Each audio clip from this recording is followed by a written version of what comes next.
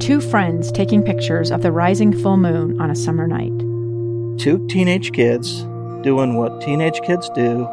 When a stranger with a gun and a death wish changed everything. It was violent, it was senseless, and I will never understand it, I will never accept it.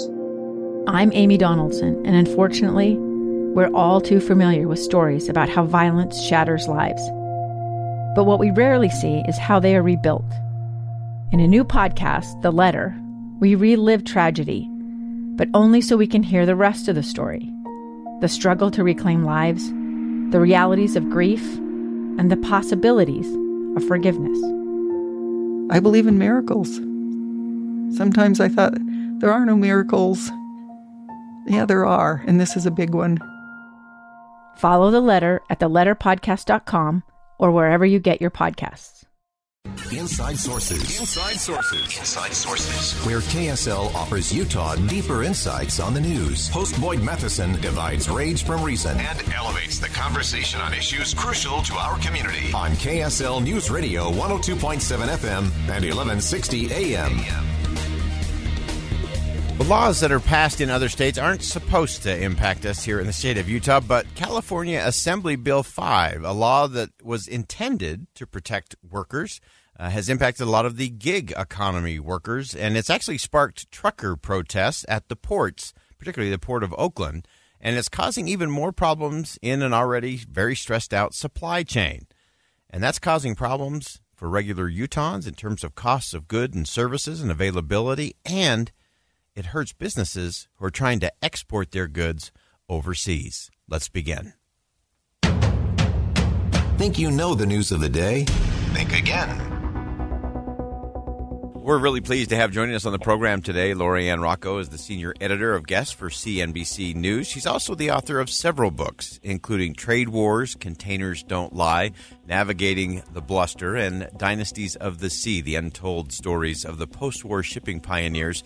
And we want to dig into this specifically as it relates to truckers today and what is happening down in California around gig workers and the gig economy. And Lori-Ann, thank you so much for joining us today. Thank you for having me. So for some of our listeners that may not have been following this as closely, the shortages and supply chains and all of that, and then underneath that, there is this messy thing dealing with shippers and the Port of Oakland in particular. Sure thing. So down in California, you actually have the ability to be your own operator for a truck. So you're an owner-operator and you are independent. But unfortunately, because of AB 5 that was passed back in 2019, that was called the gig worker law, where you were trying to make sure that folks that were gig workers, they would be able to get insurance and things like that from companies that would hire them. Well, these truckers, they do not want to be employees. And what happened was the law is now in place because the Supreme Court refused to hear the case when it was bubbled up through the court system. And so now you have about an estimated 70,000 truckers who own and drive their own trucks falling under this law, and they don't want to become an employee. And so what happened was you had hundreds of truckers literally block the entrance, if you will, for the longshoremen and for trucks to come in for about 4 days. And it really turned into a hot mess, so to speak, where the longshoremen did not want to go in, right? And the terminals literally had to shut down because they did not have the men and women to go into the terminal to move the containers. And so once that the truck drivers realized they had that power, so to speak, right, because they knew that the longshoremen wouldn't cross their picket line, they just kind of doubled and tripled down. And so finally, after really a total of 5 full days of this labor strife, the Port of Oakland finally opened on Monday, and there is a tremendous backlog of containers. Wow. So the Port of Oakland is the 8th largest in the U.S. And, you describe it as a hot mess, which is a good description for so many things going on these days, including the weather, by the way. Give us some of the data in terms of what is the impact. Having the 8th largest port in the U.S. down for 5 days, what's the impact there? Sure. So when you think about the flow of trade, a lot of people have always just seen vessels, right? You see them anchored outside of the port. Well, there are various pipes that kind of feed into one another, right? And the truck driver, and I like to call it a Scrabble word for your listeners. They are called drayage drivers. These are the men and women that move these trucks specifically with the purpose of moving a container in and out of the port, okay? And so what happens is you have items, and particularly coming out of Oakland, you're looking at wine from Australia. You're looking at clothing, electronics, all of these items that come in from various parts of the world that come into the port. They wait to see if they're going to go by rail or by truck, and then they go to this distribution center or directly to a store. And what's happening is for every day that a container sits or you have a pileup, so to speak, it takes double or triple the amount of time to clear things out. And the Port of Oakland, we've created a supply chain heat map at CNBC looking at the container dwell time, and that's the wait time of a container. Yeah. They are the worst performing in the West Coast. They were already 9, 10 plus days of a single container waiting. Last week, as a result of that congestion, you are looking at least at 17 days for a container to leave. Wow. So think about those products waiting at the port to try to get to a store near you. Wow, that is fascinating, and so as you look at kind of how the hot mess continues, we'll just say undulate along very slowly, trying to get through those 17 days. I do think it was really interesting that the longshoremen said, "Hey, we're not going in either." Was that an interesting combination because they're quite unionized, I would suspect, versus those drivers that are more in the gig economy? They are. And, and I spoke with the ILWU's chapter, I think it's chapter 10, if my memory serves me correctly, about the not crossing. And it was literally because of safety. And they have it in their contract that if they are fearful, they are not going to risk their life to go in. But the thing of it is, there are thousands of men and women that were not able to go to work. They don't get paid if they don't go in. It's not like you get like a day off or you get paid. They literally do not get paid. So it really motivates these men and women in order to cross that picket line, so to speak, to get paid. But they couldn't. And, there were very instances where, there was pushing or shoving allegedly involved, not with the longshoremen. But, if you see like a real big mass of people and you have the ability of not going through there, do you really want to risk your life to go to work? Yeah. And so that's what happened. Wow, that is so interesting and such an interesting combination. So what's the fallout in California? Again, we've kind of watched this as it relates to the AB 5, again, that gig worker law. So here's a very specific in terms of trucking and shipping. What are the other ramifications down there, or has this caused spillover into other places? They tried a similar tactic, they meaning the independent truckers in LA and Long Beach. But to give you the apples and oranges, so to speak, of the size, so the Port of Oakland sees 2,100 trucks every day going in and out of their terminals. The Port of LA and Long Beach see over 15,000. Oh, wow. So if you have, say, 400 or 500 truck drivers protesting in Oakland, that's going to really, really slow things down. At the port complexes of LA and Long Beach, 500 is like a speck of dust. Things might slow down a little bit, but it's not going to grind to a screeching halt like it did at the Port of Oakland. And so, they tried there, and they're continuing, to voice, their displeasure, if you will, with this legislation. They have free speech zones set up at all of the ports where they are now, stationed. But the fallout is really the buildup of the containers. And so, I talked about it earlier where, say you're closed for 1 or 2 days, it could take anywhere from 2 to 5 days for congestion to be cleared out of a terminal. We're going to stay with this question and this conversation just a little bit longer because, again, everything that's happening at the port, everything we're dealing with in the supply chain actually does impact us here in the state of Utah as well as it does with the rest of the country. So we're going to continue on with Lori-Ann LaRocco, who's the senior editor of Guests at CNBC News, author of some great books as well. And this is an important conversation. It's one we don't always get to, but it is one that impacts all of us. Stay with us. Think again with Boyd Matheson on KSL News Radio. Inside Sources. Inside Sources with Boyd Matheson. We're staying with the question and the conversation just a little bit longer. My conversation from earlier today with Lori-Ann LaRocco of CNBC, who's done just some amazing deep dive work into the data in terms of what happens in terms of the ports here in our country, in particular the Port of Oakland, which has had a strike there in California based on a California law that was designed to target gig workers and have them have to be hired by the companies that they work with so they could get benefits and those kinds of things. And it seems to be backfiring in a number of ways. And that impacts the supply chain, which impacts everything from what we can find on the shelves to what our businesses can export overseas. So I asked Lori-Ann, how long is it going to take to clear this backlog? Every day that a port is closed, it just adds, and it's not an equal time thing. So I asked her, how long is it going to take to clear the backlog, and what vital businesses are being most impacted by this strike? Before I spoke with you, I spoke with Marine Traffic, and this is a company that actually monitors vessels and port productivity using satellite technology that is used on the vessels.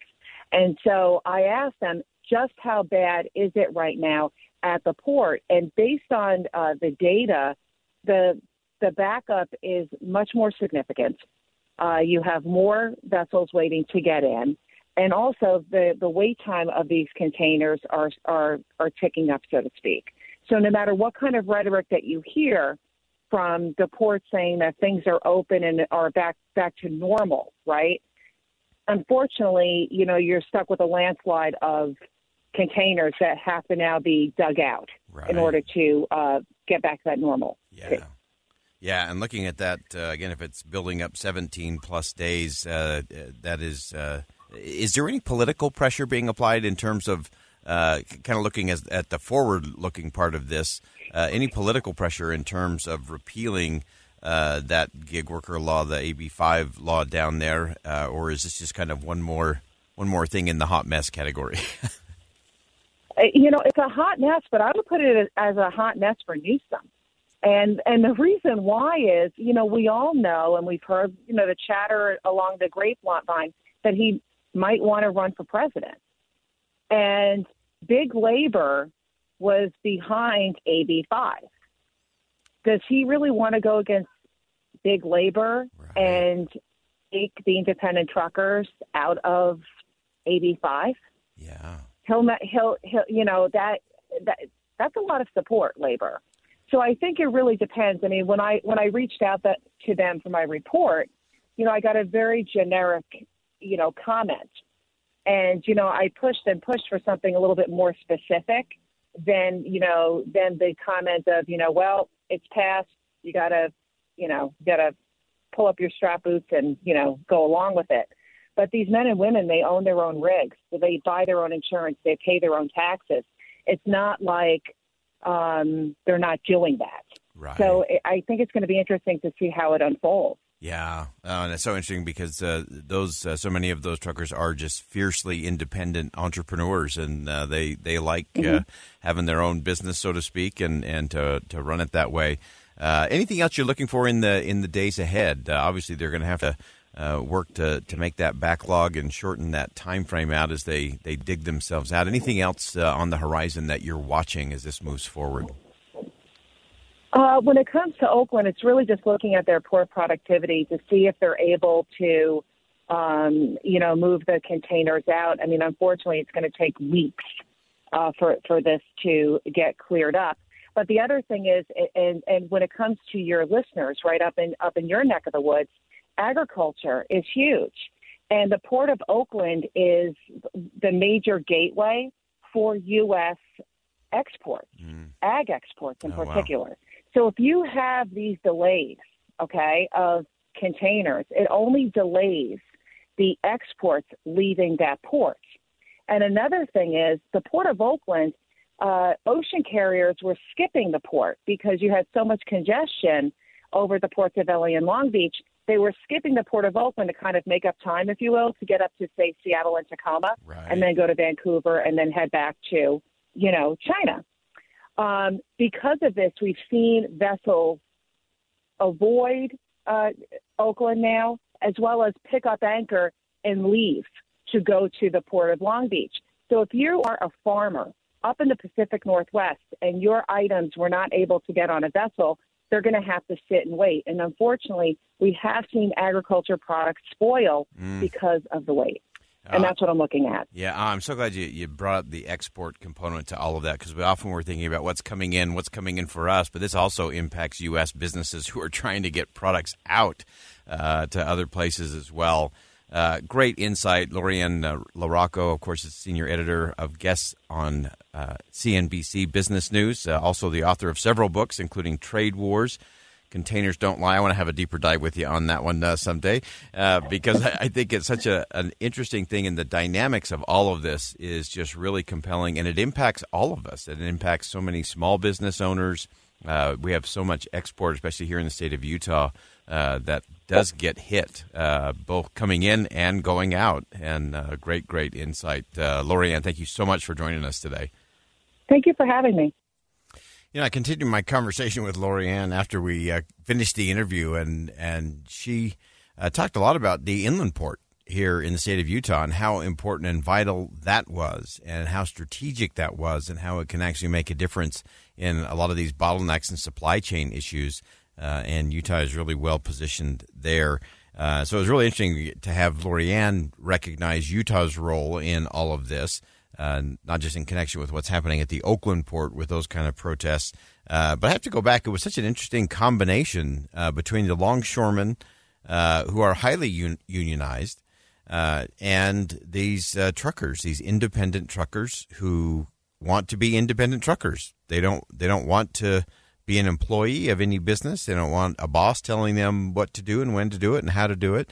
They want to be independent business owners, so they take care of their own insurance. But it was interesting to see those two groups come together, a union group and an independent group who is not unionized in a lot of these independent truckers coming together, which often shows that you can actually get to the better solutions outside of just what's happening in government.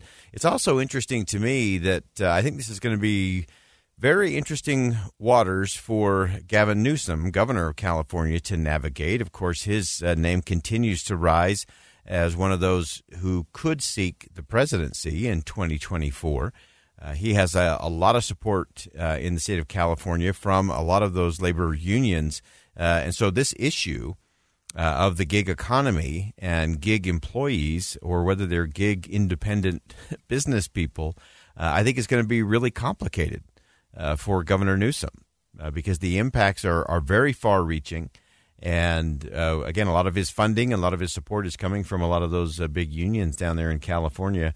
And so it'll be interesting to see if he bucks those trends, if he really sees the vision in terms of the gig economy and what that could look like or should look like. And so that will be a fascinating thing to watch as well. And, of course, we'll continue to keep close tabs on what's happening as it relates to the inland port here in the state of Utah and how that's going to impact ports like the Port of Oakland and others along the West Coast that could really provide some relief in terms of what's coming in and then how it's moving from there. What happens once it gets seaside and then it gets onto a truck or a train and moves from there. So all of that is really interesting.